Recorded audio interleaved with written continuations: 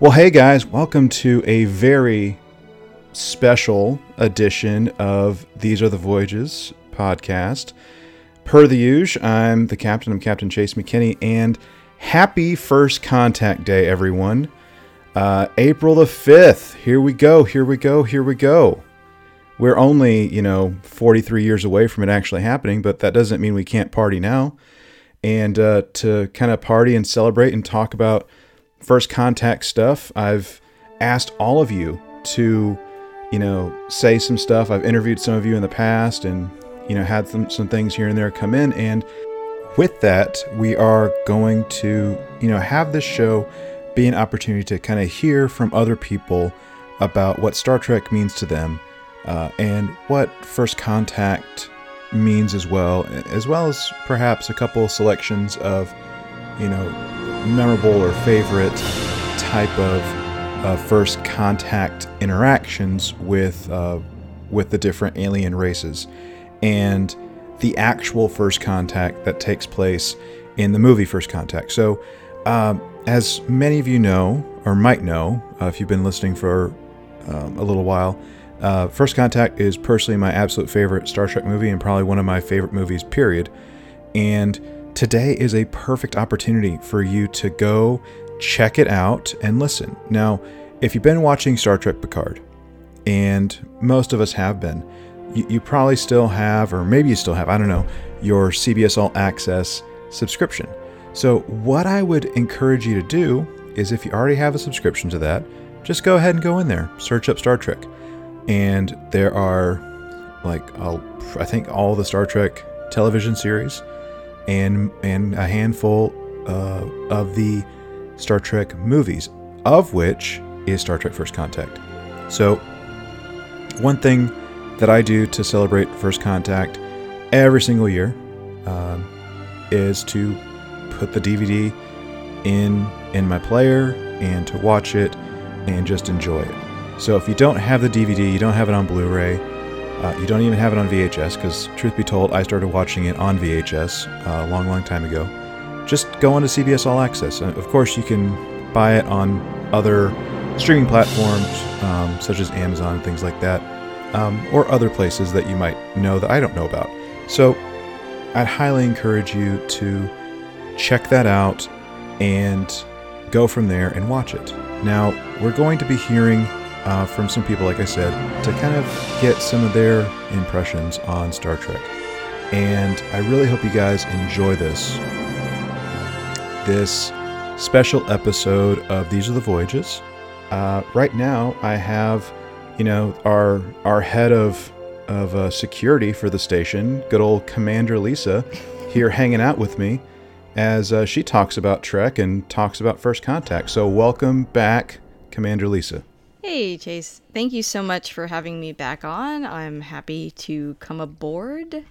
And I'm excited about First Contact Day. This is great. Totally. Now, here's the thing that's cool about First Contact Day, among other things. It's 43 years from now. Okay, I already said that. But it's the fact that we all survive, that humanity survives for at least another 43 years for that first warp flight. So hopefully that's some form of hope and optimism that we're going to get past this pandemic that we're currently living in. Yeah, I mean, I could use a light at the end of the tunnel at this point. Hopefully the light at the end of the tunnel isn't just at 43 years. Hopefully, yeah, that's another good point. Hopefully it's sooner than that. But, we'll take what we can get, right? Mm-hmm. So how have you been? Before we celebrate and stuff, how have you been? Oh, hanging in there. I have a lot of little projects I'm working on and filling my day with stuff. I got some good advice to help me get through each day. It's, come up with 5 things to do per day. Write them down and accomplish them. And that has really helped, keep me busy. Nick and I are both home now. So we're both kind of coming up with our own little projects. And I found that we're doing a lot of different things that we normally would not have done had this not happened. So obviously I don't want a pandemic as my inspiration or drive to do something new, but it is a happy accident that happened at the same time. Truly, yeah. Yeah, people are finding opportunities to try new things or, connect more with people in different ways. So Yeah. I mean, it's a mixed bag, but hey, whatever, right? Yep. How about you? How have you been? I'm all right. Just staying busy. You probably know this, and I think some of the listeners know this, but working in mental health, I've seen a little bit of a surge with Yeah. people wanting some extra help and someone to talk to. So my life has been a little hectic trying to keep up with things, but it's a wonderful problem to have at this point. Yeah, I mean, you're luckier that you're in a field too that is so needed, and you can work safely, from home. Yeah, I mean, I've been working from home since September, so Oh, wow. it kind of works out well. I mean, most of my practice is telehealth, so yeah, I've kind of been able to sharpen that a little bit over the last whatever it's been 4, 5, 6 months thereabouts. So anyway, here we are. Yep, here we are. So, by the way, I know this is not related to Star Trek, but you and we were supposed to meet up at a local convention a couple weeks back. Oh, gosh. I thought about that the other day. And I got this sweet suitcase for you, man. I know. When this is over, I want that suitcase. So, for anyone listening, Commander Lisa does a fantastic Newt Scamander cosplay. And she even does like the little mating walk. If you've ever want to see someone reenact it, she does a great mating walk with was it the is that a rumpament or a rumpant? Is that what it's called? Oh my gosh, I cannot remember the name. Isn't that terrible? Even though I cosplay him. It's There's a lot of it's different okay. beast names. There are. Between 2 movies so far, there are a lot of beasts. But Yes. anyway, she does a fantastic Newt, and I was just chilling at a thrift store one day in Dallas, in between an appointment, and I found it. And Yeah, like, all right, it's so here we awesome. go. So you could even probably tweak it, like either you or Nick could probably tweak it to have like the buttons say like Muggle worthy or whatever it says. I need to do that. That would be so cool. Well, there we go. There we go. Well, Thank you for snatching that up. That's awesome. my pleasure snacking it up. I love to snack and snatch. There you go. So, wow, we're off the rails. It's great. Snacking it up. I have been Just snacking snacking it it up, up. honestly. Me too. I've been snacking it up with some pistachios. I love me some pistachios. Yum. So, we've had you on before. That is not anything new. We've had you on before to talk about Deep Space Nine, the Deep Space Nine documentary. And just for a few minutes today, I just want to talk to you, like I said at the beginning of the show, about Star Trek. Just what's it mean to you? What do you like about it? And which in a way, we've talked about in the past. So I guess let's just kind of start there, and then we'll eventually get to some other stuff. So there we go. Okay.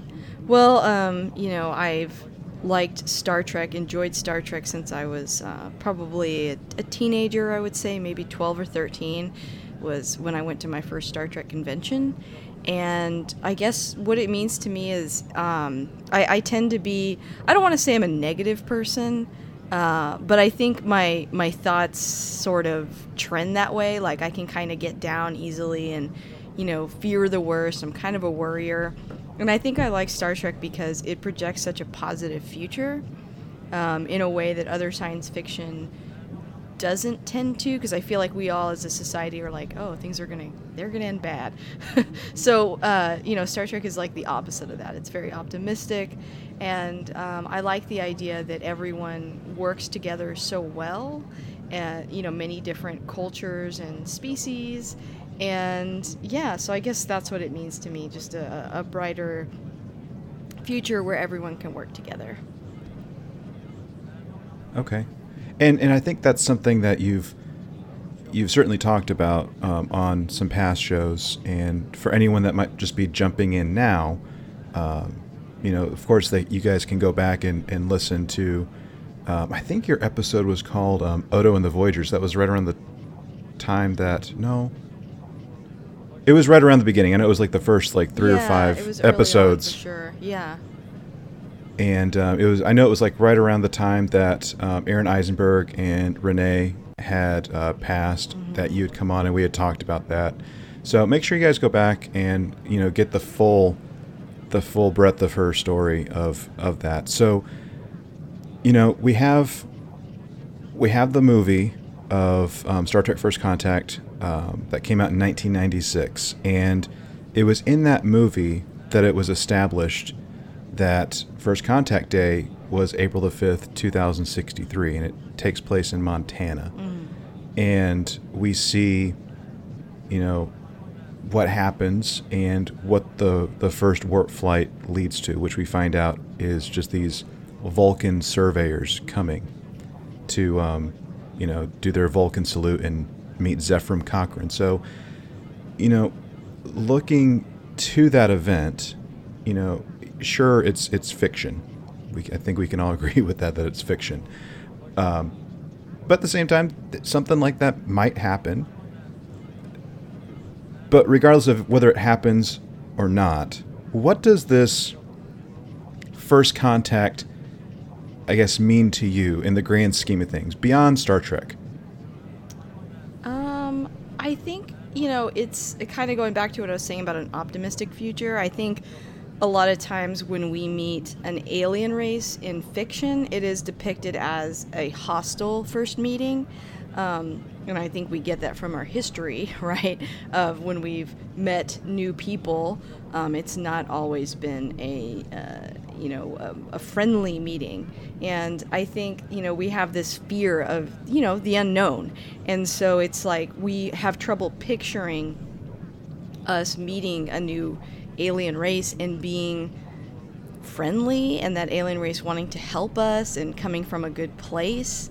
And Vulcans have, really represented that a lot throughout the universe of Star Trek, right? They are logical and cool and collected. They're better than us, but they care and they want to establish contact and they want to help us. And I think that's such an optimistic view of, meeting an alien race for the first time, especially one that's quote unquote better, so that's kind of what it means to me. And also it's just something I'm sure fans like myself were just waiting so long to see, like, well, how did we first become friends and how did, that first start? And, in this movie we get to see that, and also, the warp drive. So it represents new possibilities where we're going to go from here. We're going to start traveling the universe and exploring, and we're also going to establish like new connections with different types of people. So that's kind of what it means to me. Yeah, I think that's very well said. I mean, we even hear Zefram Cochrane, right, played by James Cromwell, even talk about, like, I'm not doing this to better humanity. I'm doing this for money. And sitting on a beach, with, I think he even says, like, naked women. Yeah. I don't take planes. I take trains, to go everywhere. Mm-hmm. And here we are in the mid-21st century. So it's good to know that, trains and the rail system is alive and well in the mid-21st century. Yeah.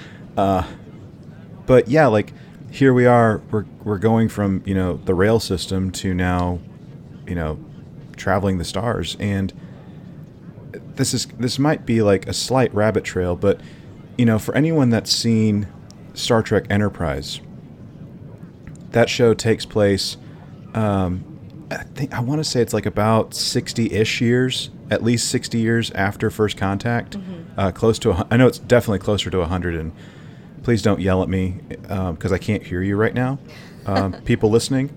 But anyways, it's a good many years on, and the Vulcans are not really too friendly with us. Like, we hear Archer and other folks kind of complaining about the Vulcans. Like, you just give us enough information just to, inch a little bit more along. And I'm wondering if part of that is the Vulcans that made first contact, if that was based on their first meeting with Zefram Cochrane and his jukebox and all the whiskey and stuff that he was drinking. I mean, it's possible, right? Yeah, I don't know. Yeah, I don't know. We'll see, I guess. First impressions make one heck of a difference, apparently. Yeah. So, well, okay then. Well, do you have a favorite? And this is kind of putting you on the spot, so you're welcome, Lisa. Do you have a favorite first contact type of like either episode or cinematic experience? So do you mean in the context of like Star Trek, like meeting alien race yeah, for the let's first time? Okay. Yeah, let's go with Star Trek First Contact. Yeah, First Contacts. Yes. Honestly, it's probably this one. I really love this movie a lot, and we've talked about that. And True story. Yeah, and I don't know. It's just so exciting, and you were talking about Cochrane and just the place he's in mentally. I think another cool thing about this being the first contact is, it's like he's so disillusioned and so negative and so jaded, and yet he gets to be the first one. And so it's kind of cool because it's like, just because your head isn't in the right place doesn't mean good things aren't going to happen. I think, sometimes we fall into that trap of feeling like, I'm willing negative things into existence, and it really doesn't work that way all the time. I mean, certainly it's better to be optimistic, but I like that little angle of it. And so I think this is like probably one of my favorite first contacts, is just meeting the Vulcans. I like that race and what they represent, and so I don't know, I think that's my favorite. Okay. Probably not very exciting. I could have come up with another tangent, but I can't think of one off the top of my head. Well, that's what you get when I put you on the spot. I know. I can think of one that's kind of disappointing. Is that too negative? No, go for it. Let's hear it. When in DS9, when we meet Odo's people, I was like, all right. Like, I like what the Dominion eventually becomes, and they're great bad guys. But the first initial meeting of them, I was kind of like, I just wasn't feeling it at first. It took a while. Oh, and I thought of another fun one, also a little bit negative, when we first see, like, the Borg, because they were, like, the coolest bad guys in Star Trek, I think. So when we first get to meet them, that was a cool moment, too. That wasn't a letdown for you, meeting the Borg? Not a letdown. The Borg look awesome. Where the Borg succeed, the Dominion left me nonplussed. So, okay, let's talk about the Founders for just a second, because like you just mentioned, that was kind of a letdown for you. Mm-hmm. I don't necessarily want to speak specifically to the letdown, but this is a question that maybe you can just answer for me or explain away for me. So, in the context of the show, in the development of the show, we found out that Odo, while he was in his little jar being poked and prodded by the scientist, that he more or less tried to mimic the Doctor's appearance, and he could never get the human face right. That's why he kind of looked the way that he did. He just couldn't get it right. Yeah, like half-formed, kind of.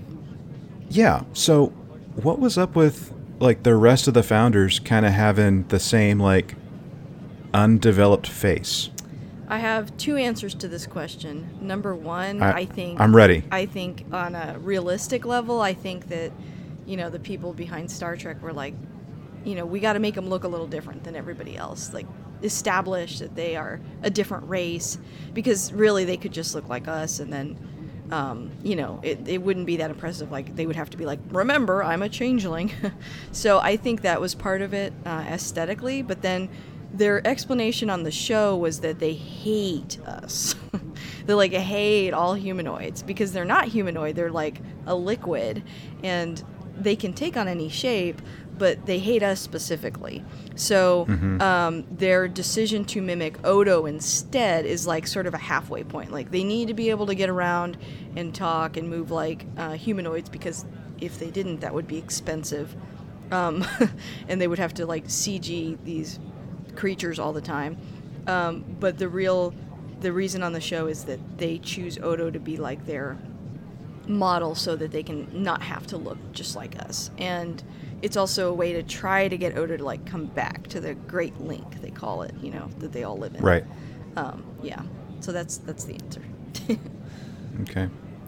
Which, again, another Odo question that I'm going to ask you, because one, I know he's your favorite character. Yeah. Is that island, spoilers for anyone that's not seen Deep Space Nine, but is the island on that planet, do you think that's a changeling? Maybe. They're like, they take turns, like, you have to be the island today. Yeah. You guys are drawing the short straw. Yeah, you guys got to be the island. There was something about an entire race that chooses to just be in that goop all the time that I was like, that's disappointing, man. Like, the the Borg being a collective and going out and conquering, that was exciting. But like the Dominion is like, we could be anything we want, but we choose to be goop, and we just want to like hang out all day and think together. And I'm like, that's kind of why I was a little disappointed. But I think some of it was just like, budget also. They went in a direction that they felt like they could go and still, produce the show. So I kind of get it. Okay. Yeah. Yeah, like they want to, they're these all-knowing, all-powerful, goop people that, the Vorta and, the, Jem'Hadar? Really? Thank you. Yeah. Wow, that was not fun. That they all worship and take leadership from, and they're like basically worshiping water and listening to water. What's up with that, man? Anyway. But yeah, it is kind of, it's interesting that they would just choose to be in this liquid state all the time, like just live in an ocean, which, I mean, just seems okay. like they could do more. But, that ends up being, I guess I shouldn't give any spoilers, but so I'll say nothing actually for people that haven't seen it yet. But yeah, I just thought, I don't know. I think, again, I grew to like them as a bad guy, and I think they're effective as bad guys. The first initial meeting, I was like, what?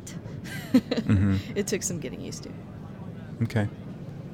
So, of course, I can gush over First Contact. I mean, I did it on your podcast, like I've said before, and love the heck out of that movie. And I think that apart from First Contact with the Vulcans, I'm going to kind of go with a different First Contact. Okay. That I think that I enjoyed, and I might get some flack for this one.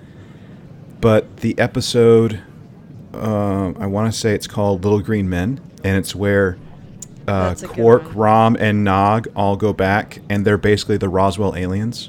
I loved that episode. That is that's a really good one. Yeah, it's fun, and you see them thinking about being like the Ferengi that we know they are, like with let's take over the past and like let's, basically assimilate Earth. Let's conquer Earth more or less, and yeah. Make this like a new Ferenginar type of thing, and get profit. And instead they actually get they very different. And anyways, I really enjoyed that episode. That was a fun First Contact-esque episode of sorts. So I love that answer. That's great. So it's kind of flipping it on its head, because it's not really what we think of, with First Contact in a way. Yeah. It's also a less optimistic one, where they would come back in time and take advantage of us. Yeah. Yeah. But a fun episode for sure. For sure. And again, that's a Deep Space Nine episode. So Here we are talking Deep Space Nine. With First Contact, of course, we're celebrating First Contact Day. There are ways in which that we can celebrate this day. Is there anything specific that you do or don't do with First Contact Day when it comes around? I have to be honest. I am not aware of how we're supposed to celebrate. So I'm actually excited to hear from you how we're supposed to do that, or how people do that. I think I hadn't thought about it. I guess I thought about it like May the 4th, like, I guess I'll watch Star Wars today. How are people celebrating? Well, some people, I mean, there are different ways. There's like different ways that you can celebrate First Contact Day, and there's no wrong way to do it.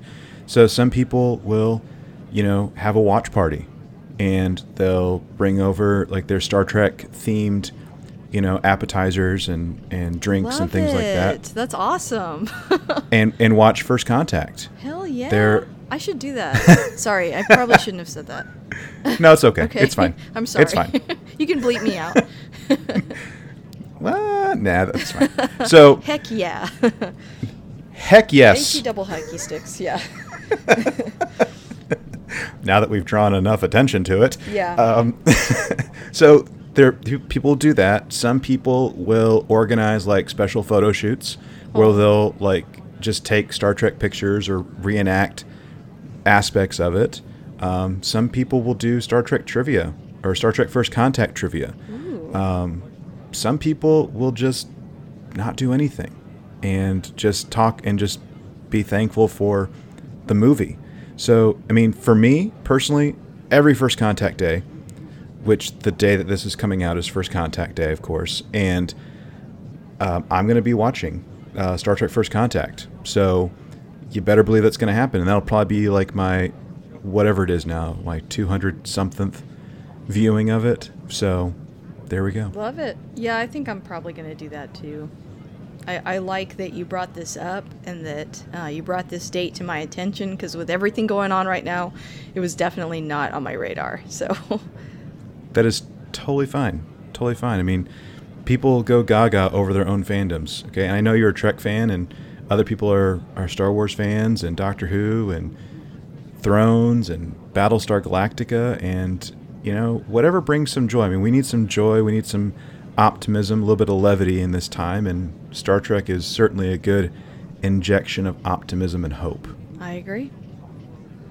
So, well, I think that's about it for that. So I want to thank you for, telling me a little bit about some of your favorite aspects of Star Trek and just First Contact in general. Yeah. Awesome. Thank you so much. Well, hey guys, we just heard from Lisa, and like I said, we are going to have a couple, friends and listeners that are going to be popping in to kind of highlight this day and kind of this appreciation of Star Trek. Now, of course, Star Trek came out in September of 1966, but that doesn't mean we can't appreciate it here on First Contact Day. So take a listen to my first set of friends, and we'll keep on trucking. So here we go. Here's Nick and Andy.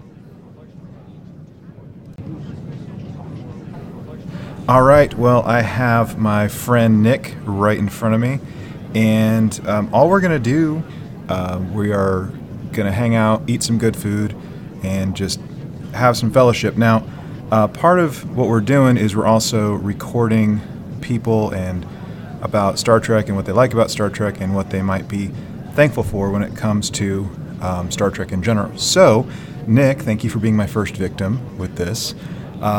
So, what's going on? Tell me about Star Trek.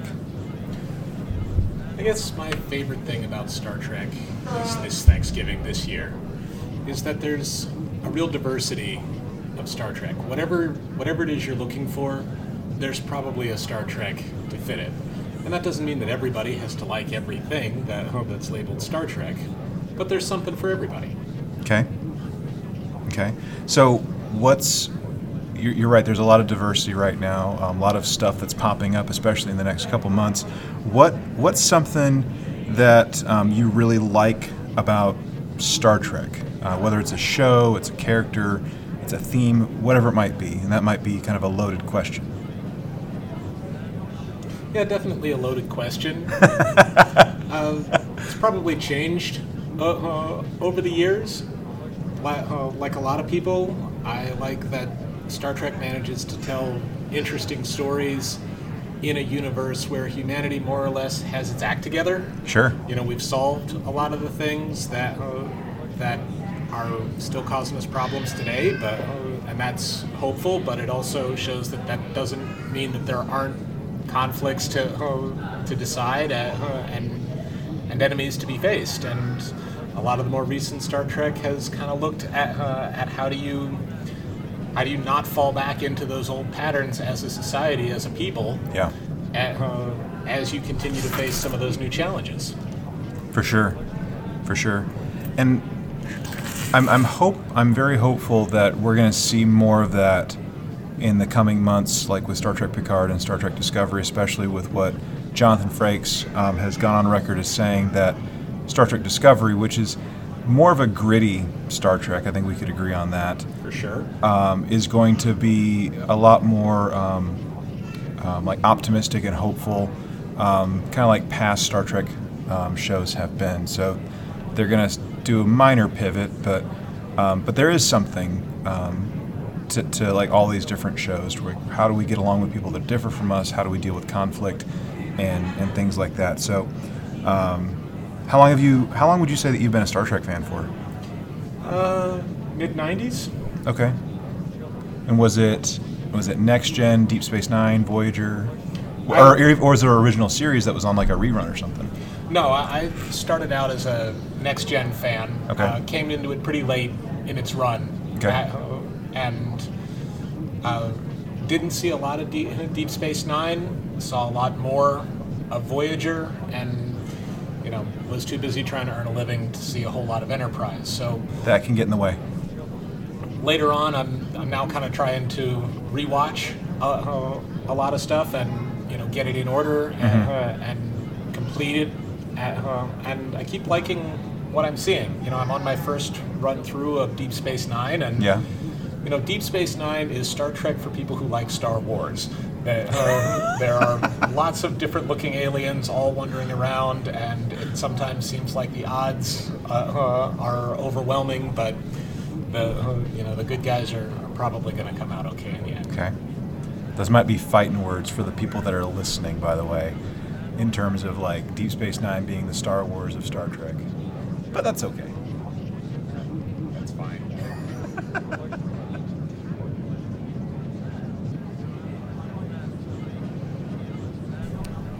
All right, now I have Andy with me. We just had some delicious food together, and we were just talking a little bit about Kevin, Baby Yoda on The Mandalorian, and this is not a Star Wars podcast. It's not going to turn into one, even though you've already heard the Trek Wars episode. What I want to do is I just want to take the time and kind of hear from you, Andy, in terms of what you like about Star Trek, what you're thankful for when it comes to Star Trek, and maybe something that you're kind of looking forward to, or just that you maybe just appreciate in general about Star Trek. So, well, I think for me, I'm just a fan who's just happy to have these things. I know some people get so seriously into all this stuff that, if they think something breaks canon or bends the rules, people get up in arms and everything. It's like, can't we just enjoy it and have the fun and the joy? Yeah. Maybe there's an episode or a film you don't like as well as another one. We all have our favorites, and that's cool. But the whole original message of Star Trek was this concept of inclusion and diversity.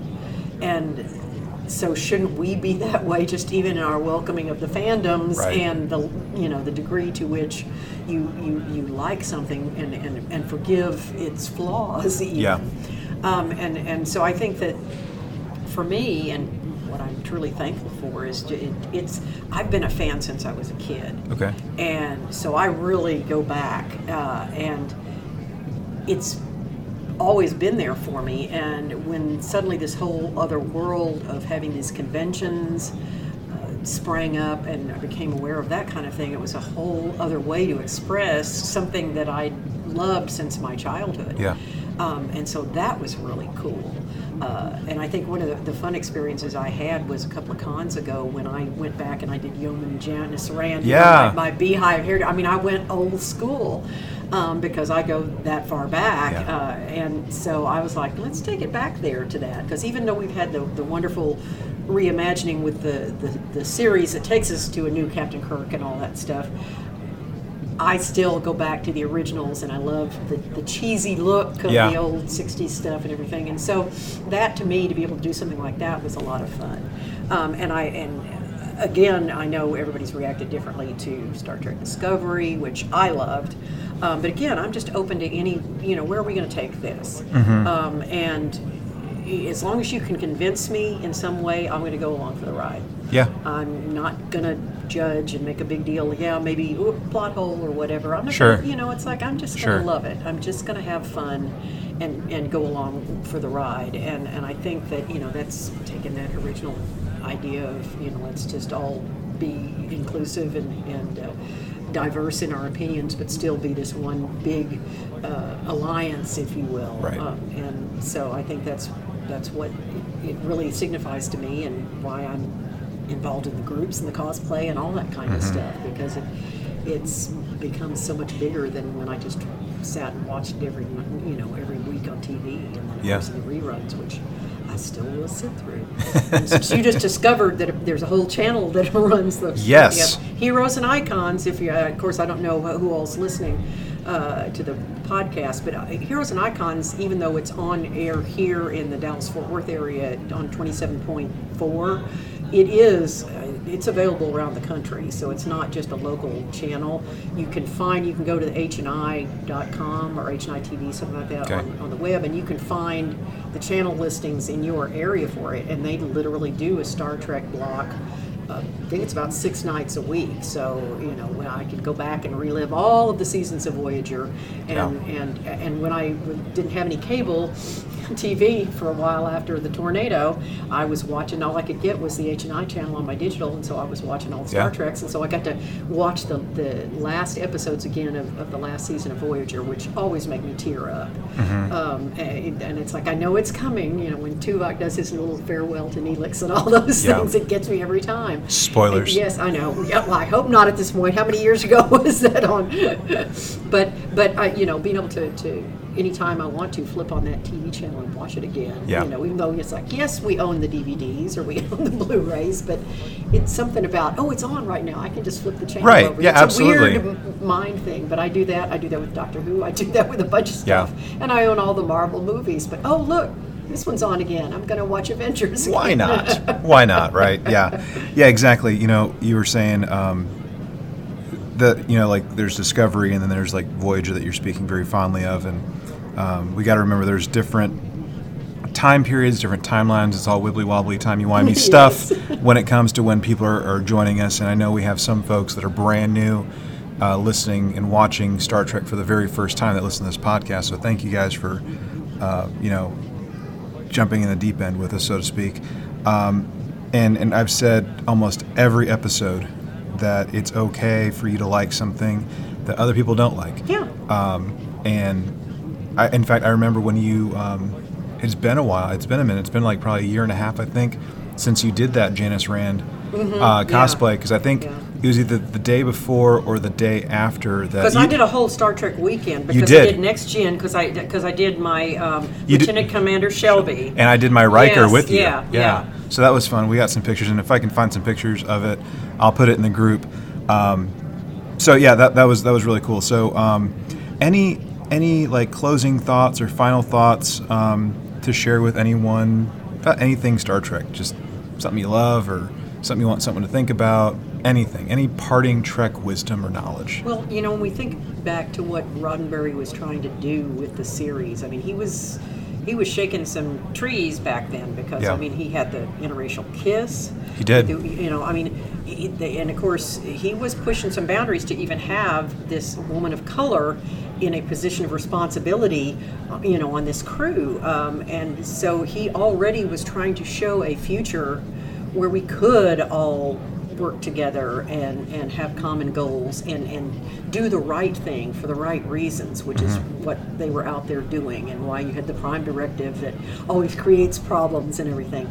But that his ideal of what things could be can still be something that we all can welcome and strive for. And I like to think certainly that's something that is in the back of my mind, just the way I lead my life. Yeah.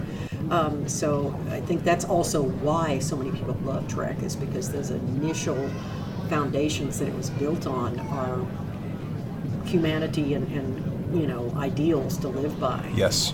So I think that's and so wherever you come in to jump in to the waters, there's a place for you because that's the whole point.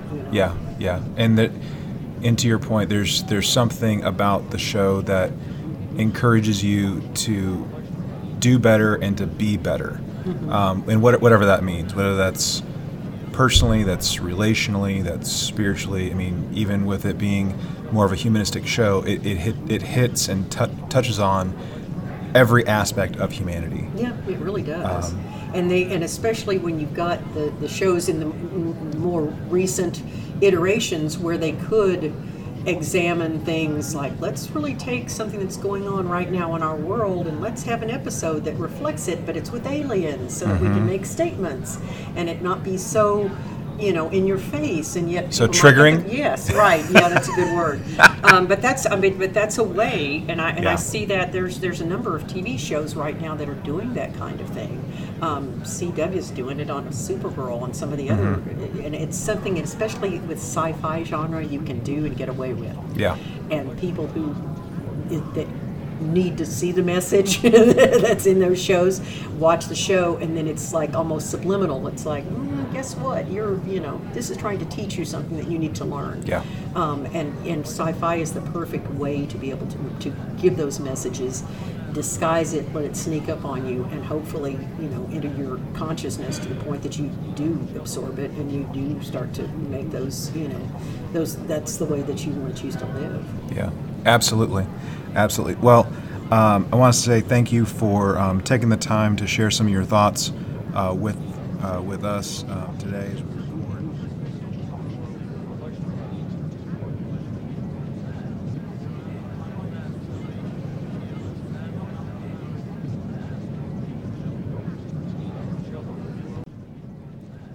Well, guys, that was Commander Lisa, and I had a chance to also talk with Ambassador Fogel about, some of his stuff and, what he enjoys about Trek, and just talking about First Contact and just Star Trek in general. So have a listen to some of the conversation that Ambassador Fogel and I had recently about how we celebrate and what we do and what we think about Star Trek and First Contact Day. Here you go. So, anyways, thanks for coming back, David. Ambassador Fogel, good old official term here on the station. Man, you're pretty clutch. That's all I got to say. That's what I hear. People tell me I'm just the clutch master. Clutch master. Good Lord. That's like an 80s movie, The Clutch Master. It's a sequel to The Road Warrior, apparently. But anyway, well, I've been talking with people. I've spoken with Commander Lisa.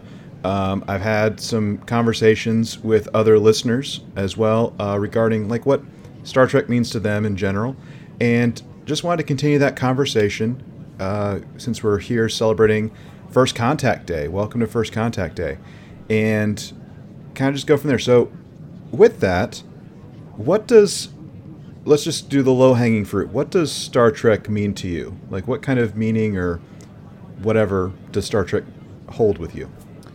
So, I think in a previous episode we had talked a little bit about this. I had kind of grown up with The Next Generation, but before The Next Generation episode came on TV, they always played a rerun of the original series as well.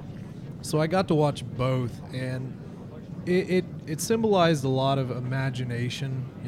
I think that was the main thing that it sort of spawned in me was thinking about things in a different way. Here we were, and I don't remember all the little tiny pinpoints, but I know that at one point we still had black and white TV in our house, and then we got color, so color was amazing.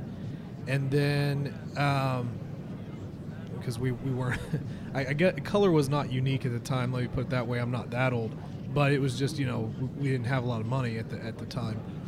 But anyway, even that was miraculous. But then on this color TV, little 19-inch thing in the middle of a in the middle of the room sat a show that was in space on this giant ship full of people who walked around with tablets. We didn't even know what a tablet was. I mean, nowadays an iPad's as common as anything else, right? But handing True off, story. What's that? I said true story. Oh, Yeah. sorry. So, walking around with tablets, they're publishing duty rosters and making personal logs and so forth.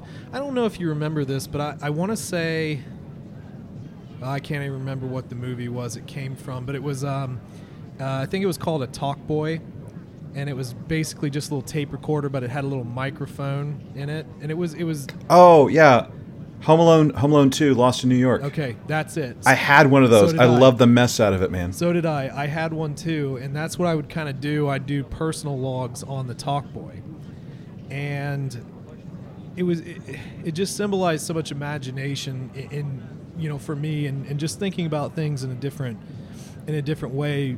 And then years later, I kind of got into Star Wars, which is less about science. So I like both realms for different reasons, but the scientific aspect of it, trying to figure out problems with your mind instead of brute force. I mean, unless you're Worf. But so that was always big for me. And then the other side of it was this hopefulness for the future. They talked about in the show, wars and the wars that they had, and overcoming that, and overcoming poverty and hunger and class systems and all this good stuff.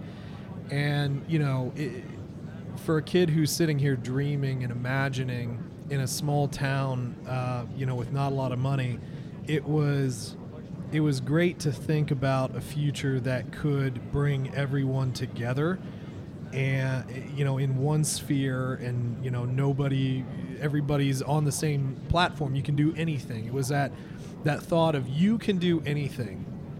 I don't know if they did it to you when you were a kid, but little Tommy, when you grow up, you can be the president of the United States of America. Oh, yeah.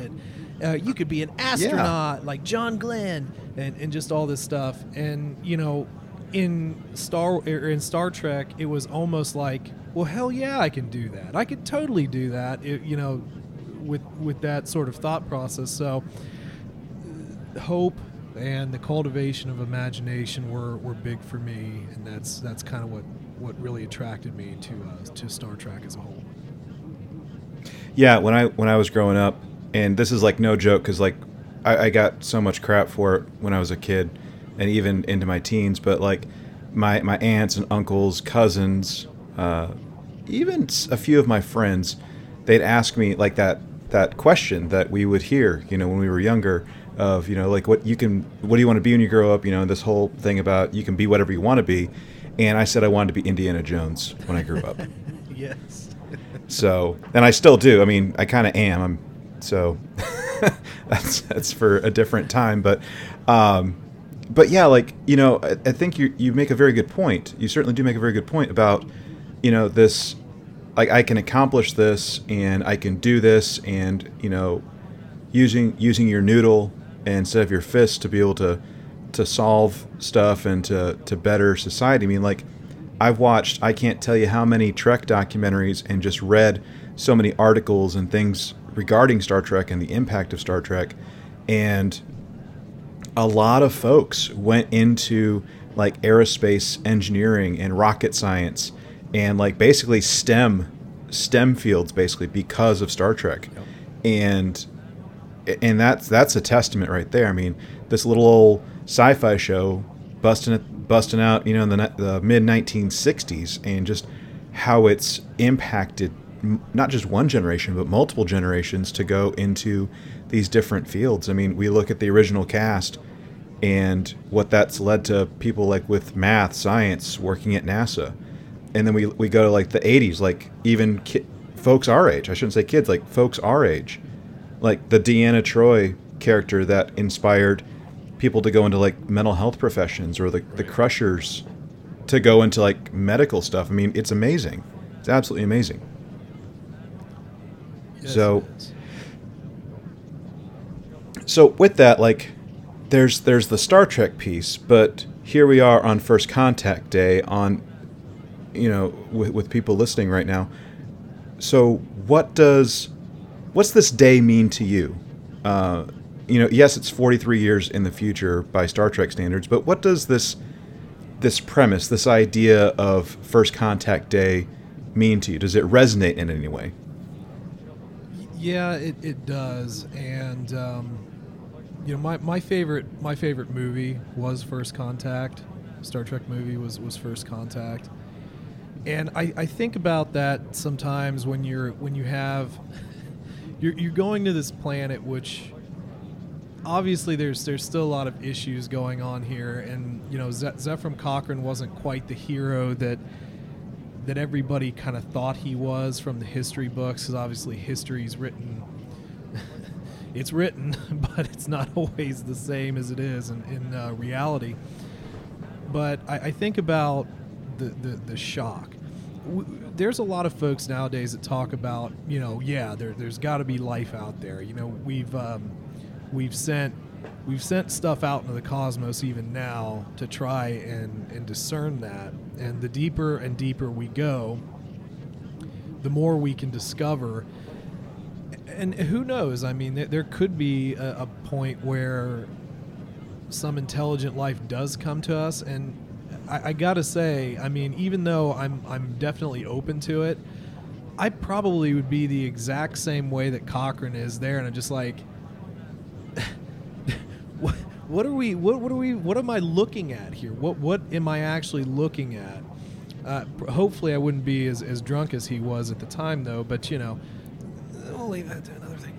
But anyway, I think it does symbolize the dream to continue to go further, to continue to discover. We know so little even about our own planet, let alone our galaxy, our universe, and so forth. And I think that just if tomorrow we had the Vulcans come down, I think my biggest question is do you think it would be such a unifying force as it kind of was for the Trek universe, or I kind of wonder. I just kind of wonder how our like politicians, how our military, how they would take that, because there are I'm really trying to pull here, but like I want to say, and I can't remember if it was Trek or if it was something else, and I'm trying to pull from my little brain here. But I feel like maybe there was an alternate timeline of something where instead of... Yeah, there was an alternate timeline somewhere in Trek where instead of Cochrane shaking the Vulcan's hand, he like shot him. Do you remember that? I do. Yeah, that was In a Mirror Darkly. That was part 1 and 2 of Star Trek Enterprise. Okay, Enterprise. Yeah, that's it. Gosh, I need to rewatch that series. I actually love that series up to a point. But anyway, just thinking about how crazy we can get with, I mean, even with just what's going on now with the virus and stuff, and how people react to it. Aliens coming down from space, and we've created this entire genre around it. Like, are we going to get Independence Day, or are we going to get Star Trek? You know what I mean?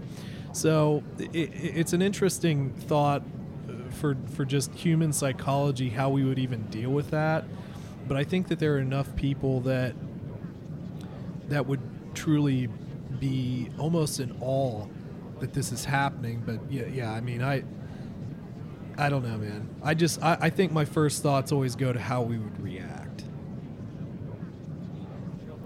Yeah, and I think of even other sci-fi series where there's been like this, turf war type of thing going on in different ways. So like the one that comes immediately to mind is from Stargate SG-1. We have the United States Air Force in that show that's controlling the only known Stargate at that point. Yep. And then we later find out that, oh, by the way, Russia has one. Yep. And we somehow end up in the Russian, like in a Russian base. Also featuring, compound type of thing. Marina Sirtis there. Marina Sirtis. Sirtis, Yeah. and then they're having to like negotiate, like, okay, we need at least like a Russian team here or there if it's going to be at an Air Force base. So we need to like, so like there's that. And then there are, of course, other episodes of Stargate where that happens too. So, I don't know if there would be this open mind, kind of like what we're seeing at the end of the First Contact movie, where people are just willing to really work together. I mean, like within the timeline, the chronology of Star Trek in that particular movie, we know that there's been a lot of conflict. There's been a lot of death that's taken place. Like it's sometime after World War III. There's so many millions of people still left on the Earth. So it's probably not as much of a big to-do like it might be right now. Yeah. However, people right now, in the day and age that we live in, like in reality, I feel like we're itching to just be connected with one another again. Yeah. And I think that we're more open-minded to things right now than what we would normally be. Right. Yes, there's still politicians and factions, here and there that are going to do their own thing, but I think we might be more at a more willing of a place to listen, much like we were as a society 20 years ago when the attack in New York happened for September 11th, 2001. Yep. So, I don't know. We'll see. 43 years isn't too terribly far away in the grand scheme of things. That's true. That's very true. Within our lifetimes, right? Hopefully. Yeah. Yeah, we'll be in our 70s, 80s, yeah. thereabouts when that happens. Good grief. Good grief, man. Ugh. Well, with that, do you have like a favorite First Contact moment in any of the series or movies, I should say? Oh man, I still go back to the First Contact movie. I mean, just that that just awkward handshake between Cochrane and the Vulcan ambassador who came down. I mean that. And then they're in the bar a little later, and he's playing the music and so forth, and it still makes me laugh to watch the ending of that. But I think that's probably still my favorite First Contact from the show. It just again, I think a lot of it has to do with it also being my favorite movie. But the Vulcans to me have always been they've always been extremely interesting, but also very puzzling. And to have the contrast between, very emotionally driven humans and then these non-emotionally logic-driven Vulcans, that contrast still is one I always like to see. Yeah.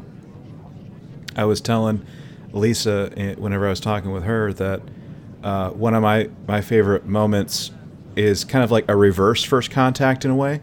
And that is whenever the Ferengi, like so Quark, Rom, and Nog, were basically the Roswell aliens when they went back in time. that was pretty enjoyable.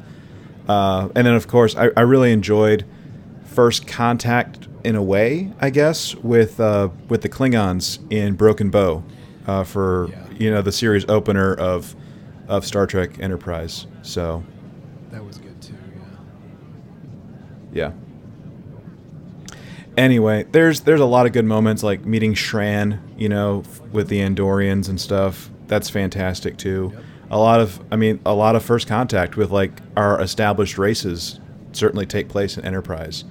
I think my absolute least favorite, is with the Pakleds.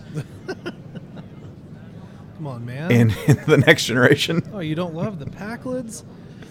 We need things to make us go. We are strong. Make us go fast. Oh, goodness. Poor Pakleds. They just wanted to go, man. They just wanted to be strong. Goodness. Well, is there anything that you're going to be doing today to celebrate this First Contact Day? It'll be in my heart as I work off a bunch of chicken that I ate from Raising Cane's, and and then get right back to recording all the stuff I have to record, and then probably keep chugging on watching Discovery for the first time. There you go. Well, somewhere between, not eating chicken, like fried chicken, and, doing whatever else you got to do, try and carve out like 2 hours and watch First Contact Day. That can be one way that you can, just watch Star Trek First Contact on First Contact Day. And, so there we go.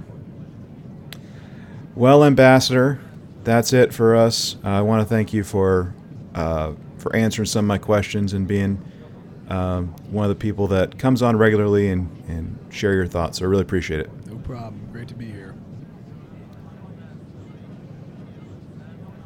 All right. So I had a little time to talk with my friend Ruth about some of the same questions that we heard Nick and Andy kind of respond to. So take a listen to what we have for her, and we'll go from there. Okay. All right, and now I have another friend that's joining me today. I've known my friend Ruth for, was it 2-3 years now, maybe? About 3 years, going on 3, I believe. Maybe 4? No. I think it's 3. 3? Yeah. Mainly through conventions and like the whole Doctor Who scene and stuff like that. We're both Whovians and just total geeks and nerds in the most lovable way possible. I'll concur. Yeah. Anyway, we just we're here at a Treksgiving. We're just hanging out, some Trek fans, having some good food right around Thanksgiving 2019, and just grabbing some people and having them kind of talk about what they like about Star Trek and what they're kind of thankful and grateful for about it. So however you want to answer that, go for it, Ruth. Star Trek I kind of think of like my gateway into sci-fi. My brothers introduced me to it when I was very young there's a Klingon on the starboard bow. Scrape it off, Jim. I had no idea what that meant, but they were singing it and I thought that was awesome. So I sang it too, and after a while I found out what that was all about when I ran into the movie it was in. But no, I do appreciate Star Trek. I have gotten a lot of happiness and comfort from the sci-fi world. The convention scene, and Star Trek was my introduction to that world. Let's see, as far as Star Trek, I appreciate all of Star Trek, though I do have a preference for Deep Space Nine. Okay, so there are quite a few people that love Deep Space Nine, and that being one of their favorites. So what about DS9 do you like the most or appreciate about it? I liked the fact that the characters and the situations were flawed and faulted, but they still did their best to do what was right. Okay. And to accept one another and work with one another. But they were still kind of messed up, but they did the best they could. And Gotcha. That's kind of like me. I'm a very screwed up individual. There's none of this perfection business, and I kind of feel akin to the Deep Space Nine crew. Just do the best of what you can. Well, hey, give yourself more credit. I think you're pretty amazing. Oh, thanks. Do you have a favorite character from Deep Space Nine? From Deep Space Nine, let's see.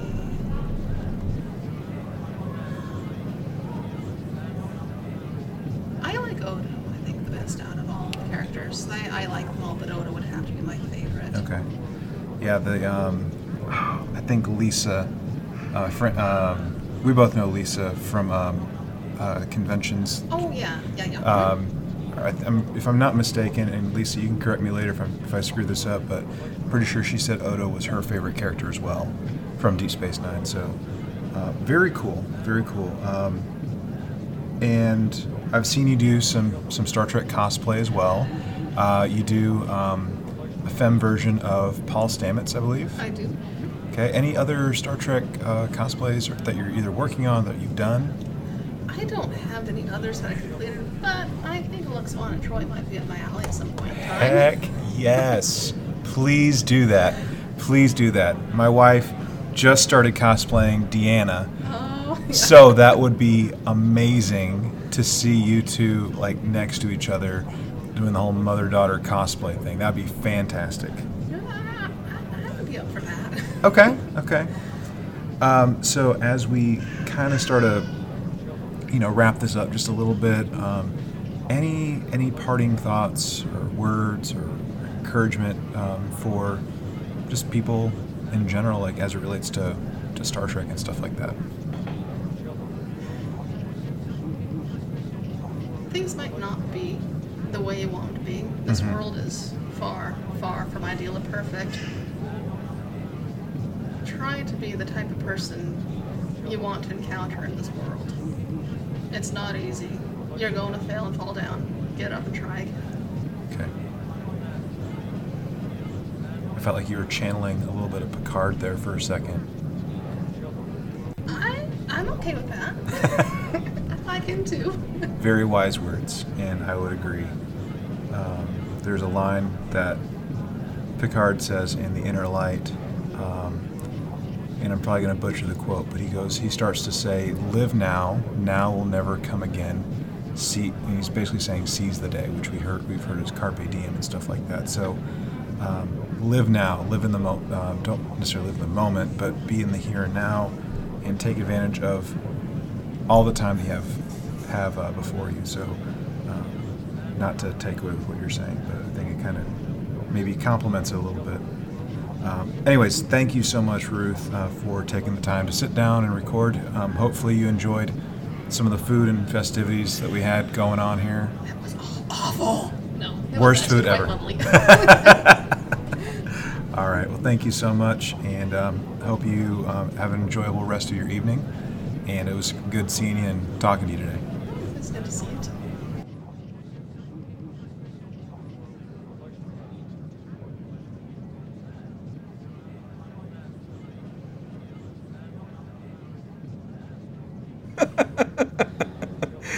Oh goodness.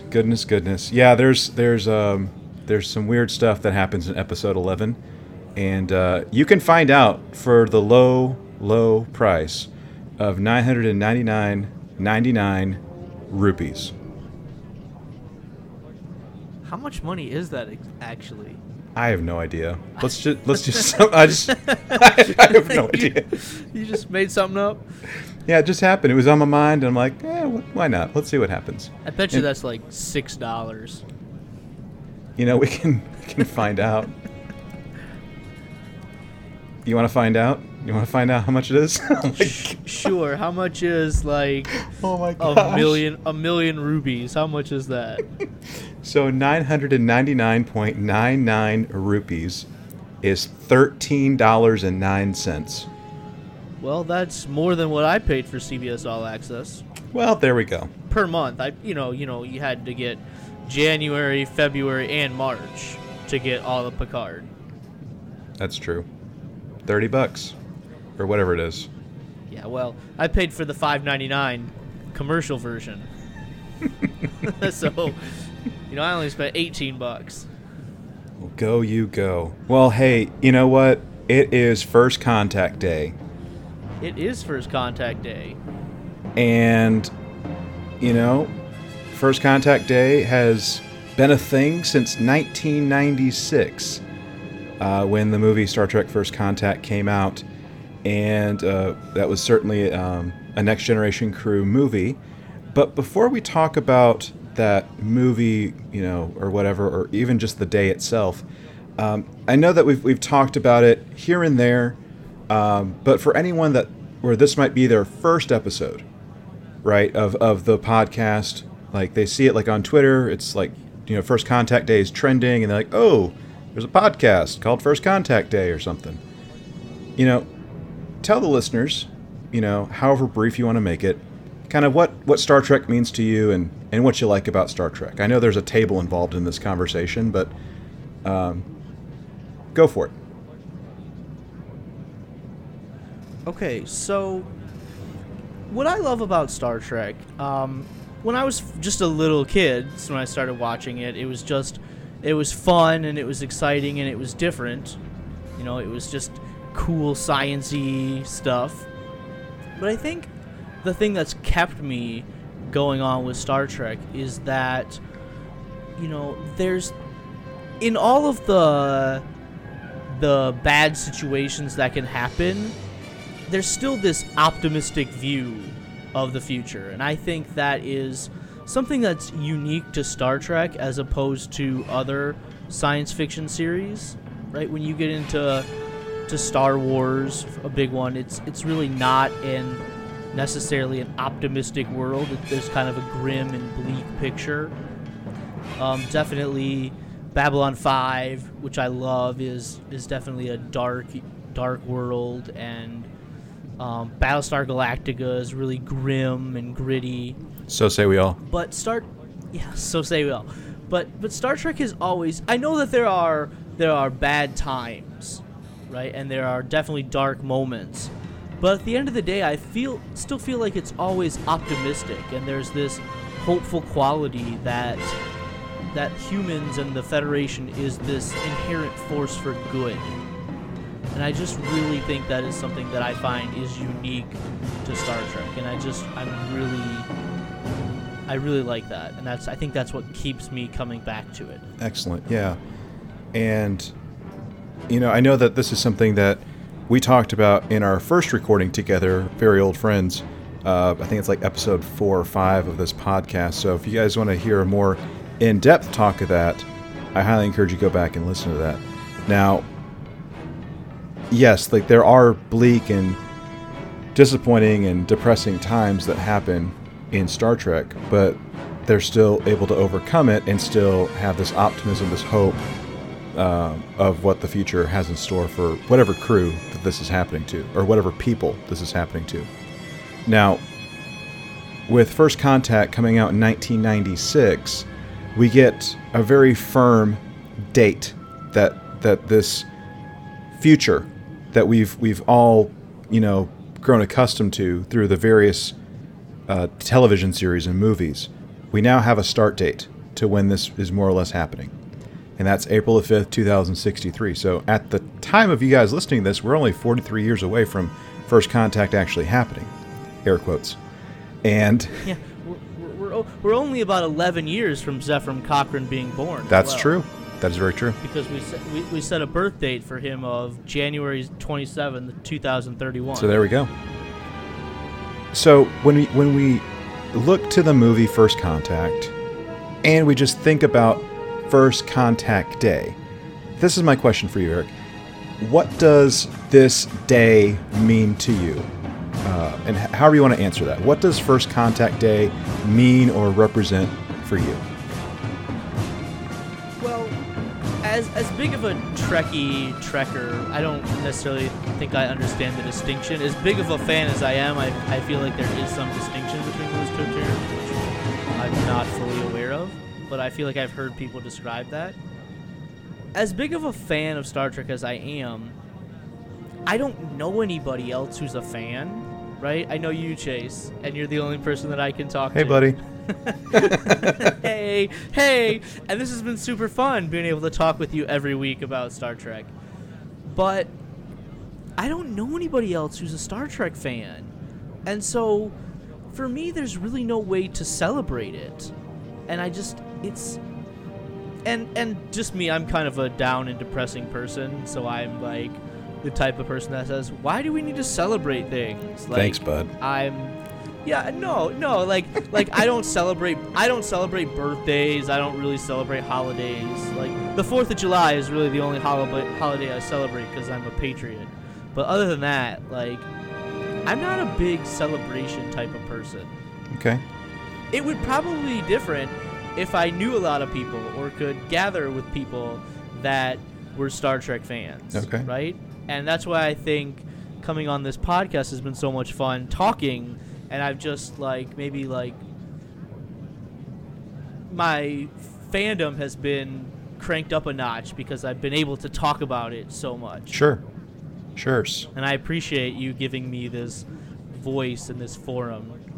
Yeah, buddy. Nothing wrong with a good forum. Yeah.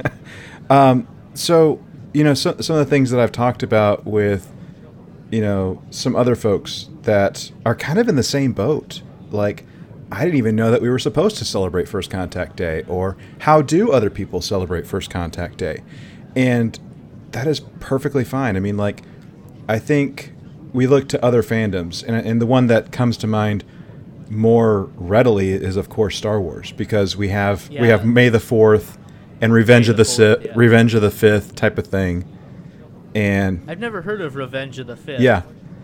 Yeah. So people go gaga over that kind of stuff, and they'll dress up, they'll have watch parties or whatever.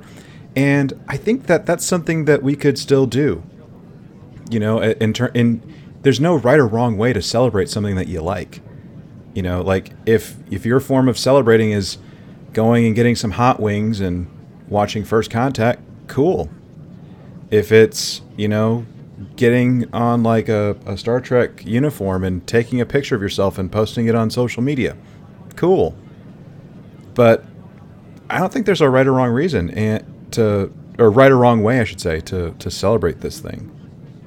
So apart from the celebrating, you know, you're talking about that you don't really have too many people to talk to about Star Trek. So let this be your forum, Eric, to talk about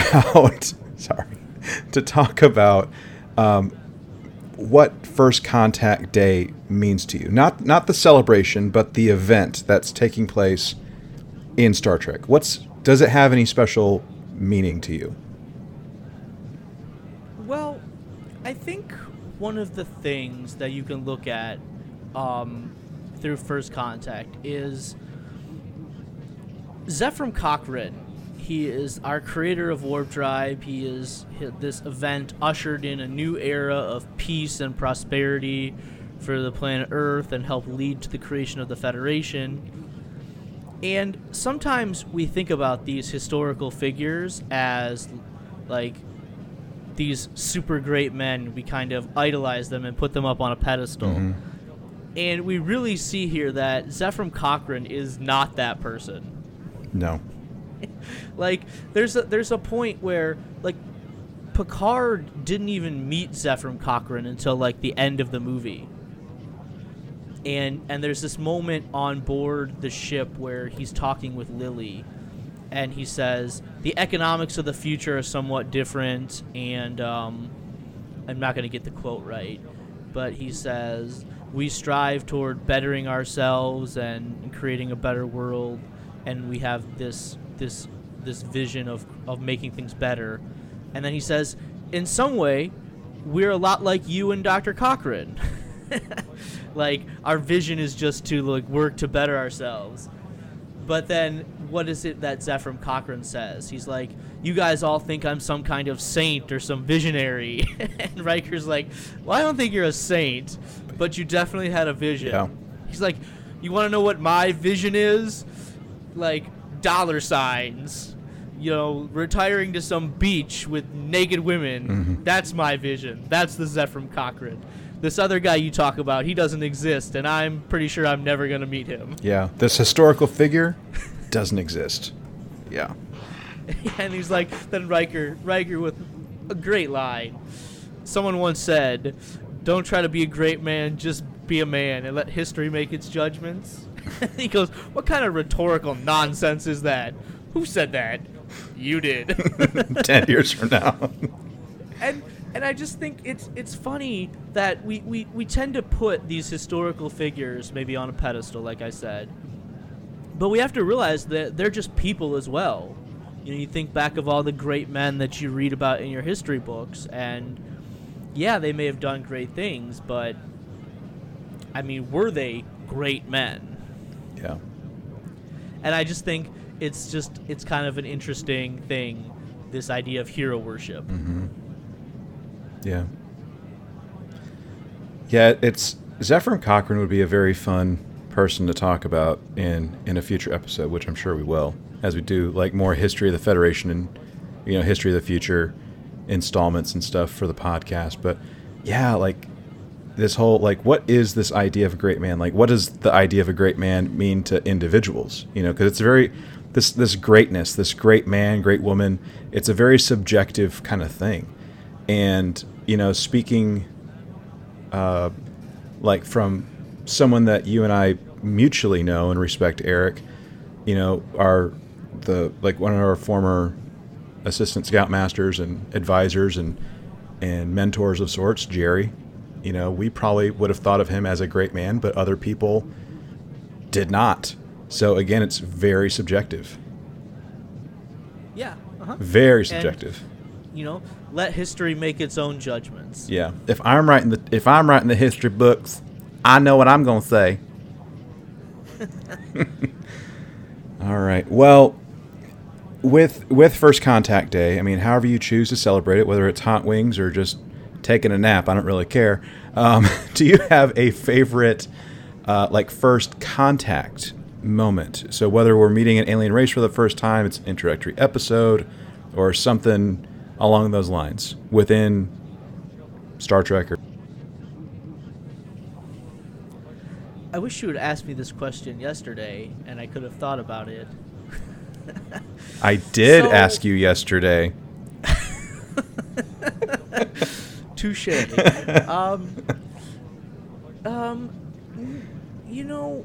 One thing to me, there's two things, I guess, that stand out to me that I'll try and describe kind of quickly here. One is it's not first contact, but it is our, as the audience's, first contact, if that makes sense. Okay. So it's the episode The Wounded from The Next Generation, which is where we meet the Cardassians for the first time. Okay. Okay, and it's a fantastic episode, and definitely an underrated one that I don't think people give enough credit to. And we meet a lot of one-off races in Star Trek, and I'm sure a lot of people thought when this episode came on that the Cardassians were just going to be a one-off race, but we know that didn't turn out to be the case. What? And we were introduced to this Cardassians, and we learned that the Federation has a big history with them that we've never known before as the audience, where there was a war with the Cardassians and there was a treaty with them, and Miles O'Brien has fought in the war against them, and as much as we want to think of our Starfleet officers, he's not an officer, but our Starfleet personnel as being these open-minded people, you do see a lot of racism there. I don't know if it's racism necessarily, but he doesn't want anything to do with the Cardassians because he doesn't like what he had to become in the war with them. Right.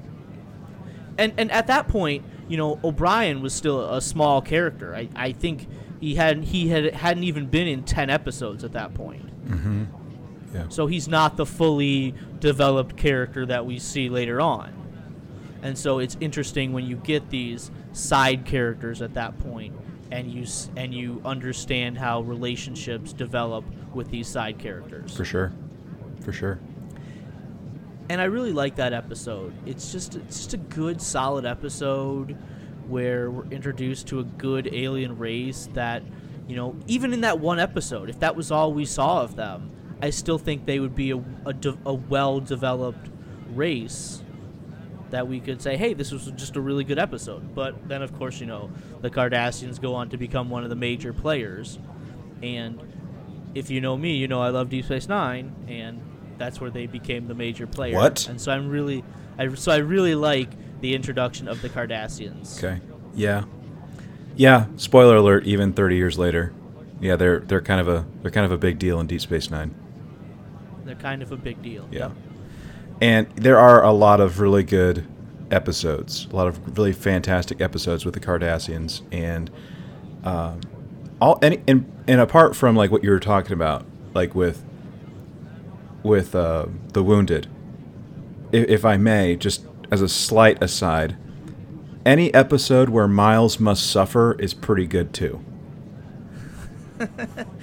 The writers definitely like had a sadistic streak in them when it came to O'Brien. The one that breaks my heart, in all seriousness, and I'm gonna totally blank on the name, so I'm coming to you for the assist. It's when he's in a prison of his own mind, where he's like, yeah. I think it's just called Hard Time. Is that what it is? I think it's called Hard Time. God, that one like just breaks my heart. And then like it's like, yeah, just deal with it. You'll be fine. Yeah, I've just spent 30 years in prison and I'm suffering PTSD. But yeah, just get over with it. It was all in your head. See, here's your problem. Just get over it. I pointed at. No, that's a good episode. That's a good episode. That's a very good episode. Well, I think that's. And if you wouldn't mind, I do mind. I said two episodes. The other episode, I'm gonna go back to the original series. I don't feel like we talk much about the original series on this podcast. We will. Is Balance of Terror. Great episode. Okay. Very, very good episode. Classic episode. And I think it's like episode 9, right? So very early on. Mm-hmm. And it is the episode where we as an audience are introduced to the Romulans. And not only are we introduced to the Romulans, right? The Federation has a history with the Romulans. They fought a war with them. But they also say that no one had ever seen a Romulan, right? Up until that point. They don't even know what they look like. They had fought a whole war and signed a treaty with the Romulan Empires, Romulan Star Empire, but they didn't even ever see them face to face. Right. And so now you're seeing the Romulans face to face here, and the actor who plays the Romulan commander is Mark Leonard, who played Sarek. Would later go on to play Sarek, yeah. And we see that the Romulans essentially look exactly like Vulcans. And there's this whole idea that when we finally see what Vulcans or what Romulans look like, there's people look at Spock and they say, "Hey, what's going on here? Like, those are Vulcans." And he's like, "No, they're not. We share a common ancestry, but they're a different race." And you even still in that episode, you see some bigotry, I guess, from some of the Starfleet personnel on the Enterprise. Absolutely. And Star Trek in general has tackled racial issues, right?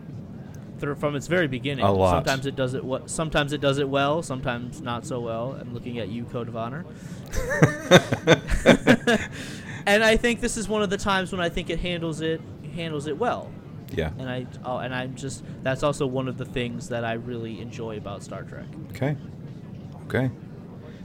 Yeah, and even like the first interracial kiss that I'm aware of happened on Star Trek between Kirk and Uhura. Yes, the first interracial kiss on television. Yeah. Yes, it did. So a lot of history-making awesomeness happening on Star Trek. So, well, any final thoughts as we start to, end this First Contact Day celebration? I don't think so. I mean, First Contact is a really good movie. I mean, most people would say it's either the best or the second best Star Trek movie. If you haven't seen it, go watch it. Now's the day to watch it. Now's the day to watch it. It's a pretty fantastic movie. It's a brisk hour and 50 minutes. It flies by. It's got action in it. It's definitely probably the most action of all the Star Trek movies. It's got a little bit of everything in it. Yeah, and it's got a little bit of everything. And I think the two movies that you're alluding to would be Wrath of Khan and, of course, First Contact. Yes, I wouldn't put either of those movies at number one on my list, but that could be a conversation for another day. Yeah, we'll have to do like a little ranking type of thing and discussion. Listen, rankings can sometimes be arbitrary, but it is a fun thought experiment. Yeah, it'll be fun. And maybe we can get Lisa on and she can like referee since she's the movie podcast person. Ding ding. Round 10.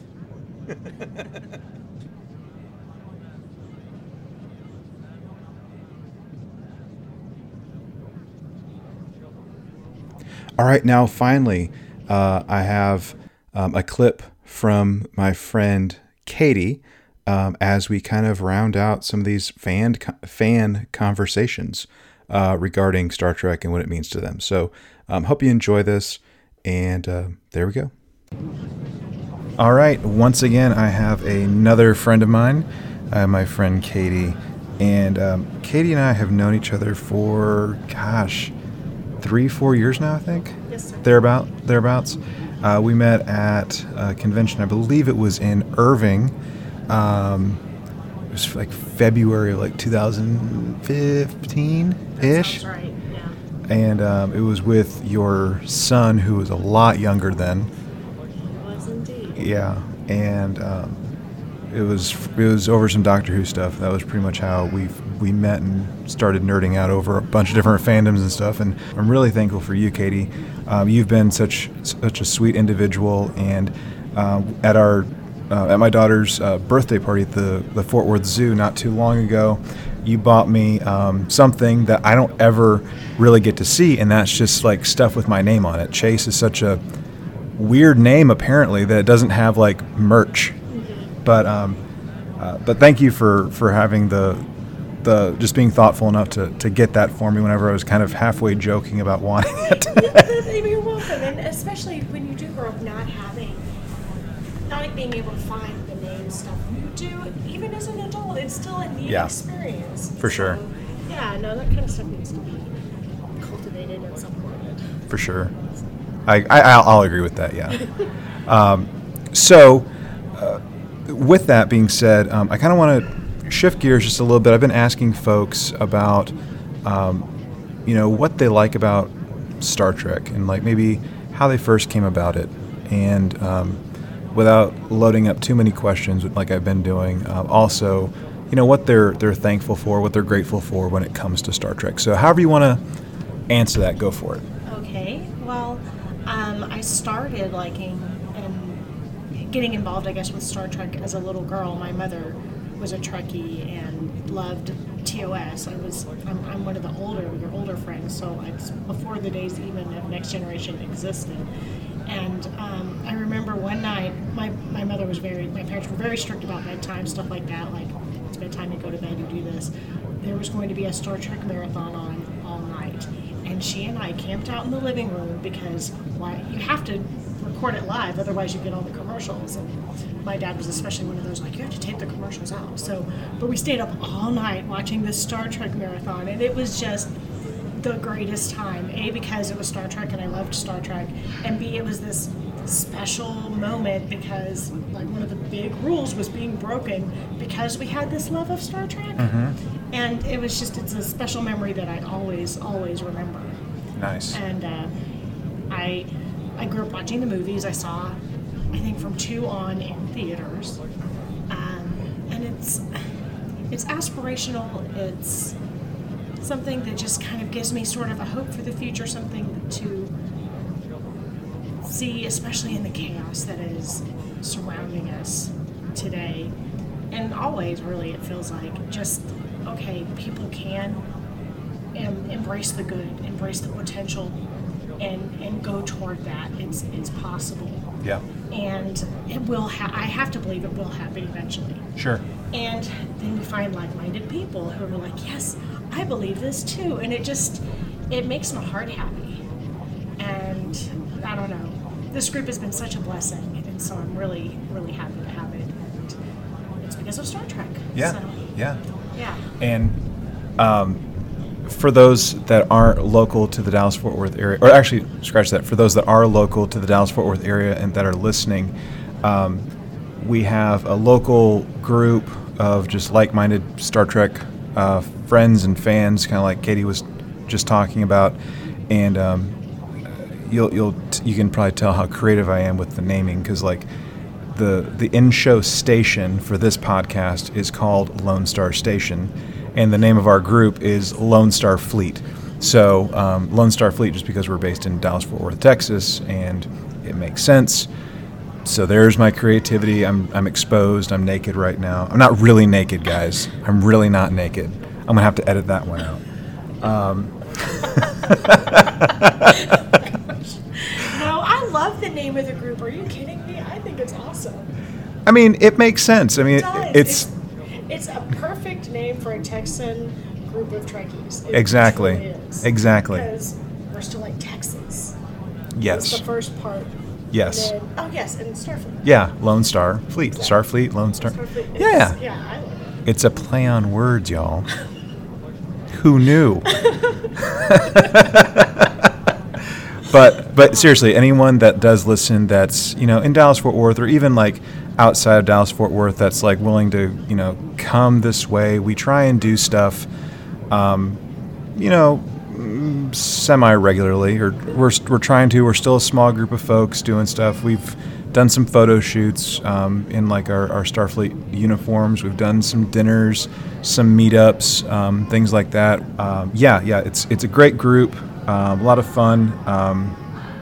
So don't know if it's really a spin-off, but we'd love to have you.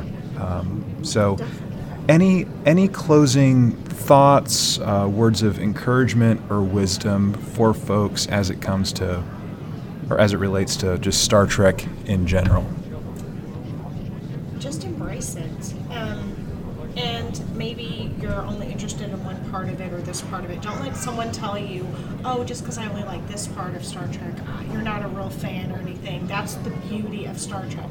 It encompasses so much, infinite diversity and infinite combinations. But, sorry, it's been a while since I've watched TOS as regularly. But that's the beauty of it. It's just, if you have the love, share the love, embrace the love. There's so much hate in the world. Embrace love where you find it, especially in like groups or in a fandom or in something that, brings you happiness. Don't let anyone yuck your yum. Ooh, that's a good one. I like that.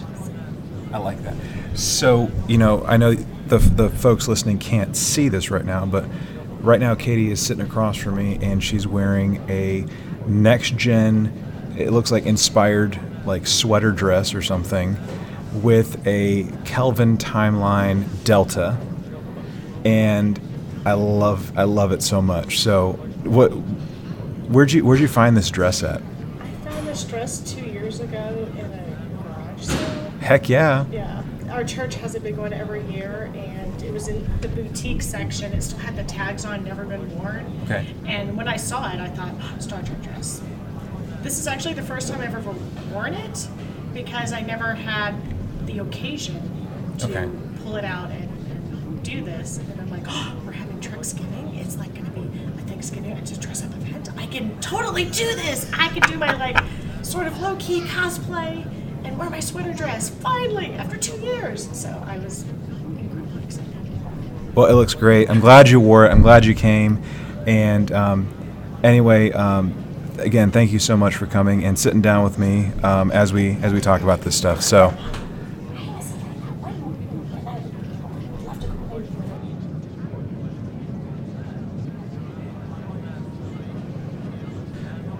Well, gang, I hope that you enjoyed the conversations that we had regarding Star Trek and what we appreciate about it, as well as just some question and answer type stuff regarding first contact and how people celebrate and some favorite first contact moments. Now, we presently live in a time that is very challenging with what's going on around the globe. And there was some stuff that I came across that I'm hoping I can encourage you with as we kind of navigate the time in which we're living in. So with that, just bear in mind that First Contact as a movie, there's a lot of emotion that's going on in the movie. And in this movie, we're kind of looking back at like what happened 6 years ago. Jean-Luc Picard was assimilated by the Borg. There's a lot of feeling, there's a lot of emotion. And even with what happens, like what's going to happen to our planet? What's going to happen to the people on it if the Borg succeed? What's going to happen with this force that's invading? There's just fear everywhere. There's tension, there's stress. And I think that kind of describes kind of where we're at right now as a society with what this COVID-19 thing is doing to us.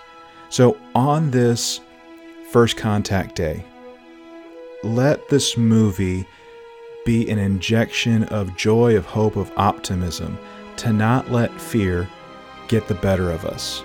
If one ship, okay, even if it is the Enterprise, if one ship can make a difference in dispelling fear, you as a person can do a great job in dispelling fear and injecting hope. So looking at an article, and by the way, I'd encourage you guys to check this out. It came out fairly recently from StarTrek.com. First Contact gives us a model for resisting fear in the form of Cochrane's partner, Lily. Beamed to the Enterprise sickbay to be treated by Dr. Crusher, Lily must not only make sense of technology 300 years in the future, but must also face alien races that she's never seen or imagined, and yet she still has the wherewithal to stay with Picard as the Borg overtake the Enterprise and to even rebuke his self-destructive pursuits. It's her bravery that keeps the story going forward, something that Jonathan Frakes acknowledged with his direction of the climatic scene. After the Borg have been defeated and Cochrane's launch a success, Vulcans land at the launch site. On Riker's urging, Cochrane goes forward to greet the Vulcans, but before he does, Lily reaches out to take his hand. The camera lingers for a moment on the contact she made, on the intertwined hands of two different human races, setting the stage for the cosmic event about to happen. The First Contact Day, none of us will meet a crew of alien time travelers, but we will be dealing with coronavirus. Lily reminds us to be brave during the pandemic. Instead of reverting to our old ways, we can do the hard thing and stay at home as much as possible. Instead of hoarding supplies, we can refuse to participate in factionalism and leave goods for others. At the very least, we can respond to differences by refusing fear and rejecting racism wherever we see it. There's no need to wait until 2063 to usher in a new era of human progress. We can do it in 2020 if we only remember the lesson of First Contact, that difference makes us better, and that assimilation is destruction. Let's use this First Contact Day to overcome our pandemic fears and improve our world now. With that, guys, thank you so much for listening to this special episode of These Are the Voyages. I'm so happy to have you guys aboard this station. So happy to have you all as listeners. And remember that you can get in contact with us, that you're not alone. That you can interact with us on all the socials, Facebook, Instagram, and Twitter. You can follow the page, like the group, and in that group is the community that we're building, that we're trying to build. So I hope this has brightened your day, even if these last few minutes have kind of been a reminder of what's out there. Hopefully that this has been some escapism, but also it's provided a spot of some hope and optimism as well. So remember, you're not alone. Make sure you open up hailing frequencies if you want to get in contact with us by entering in coordinates trtvpod@gmail.com. You can also enter in coordinates for a voice-only transmission to 817-752-4757. Remember, there's a 3-minute time limit and your comments may be used on a future episode. Finally, if you'd like to send us something direct without, entering in those other coordinates, you can make sure that mail or something like that can get to us using some Starfleet, communication subspace buoys to get to the Lone Star Station by entering in coordinates P.O. Box 2455, Azle, Texas 76098. Guys, thank you for listening, and happy First Contact Day. And remember, be bold to go, and make it so.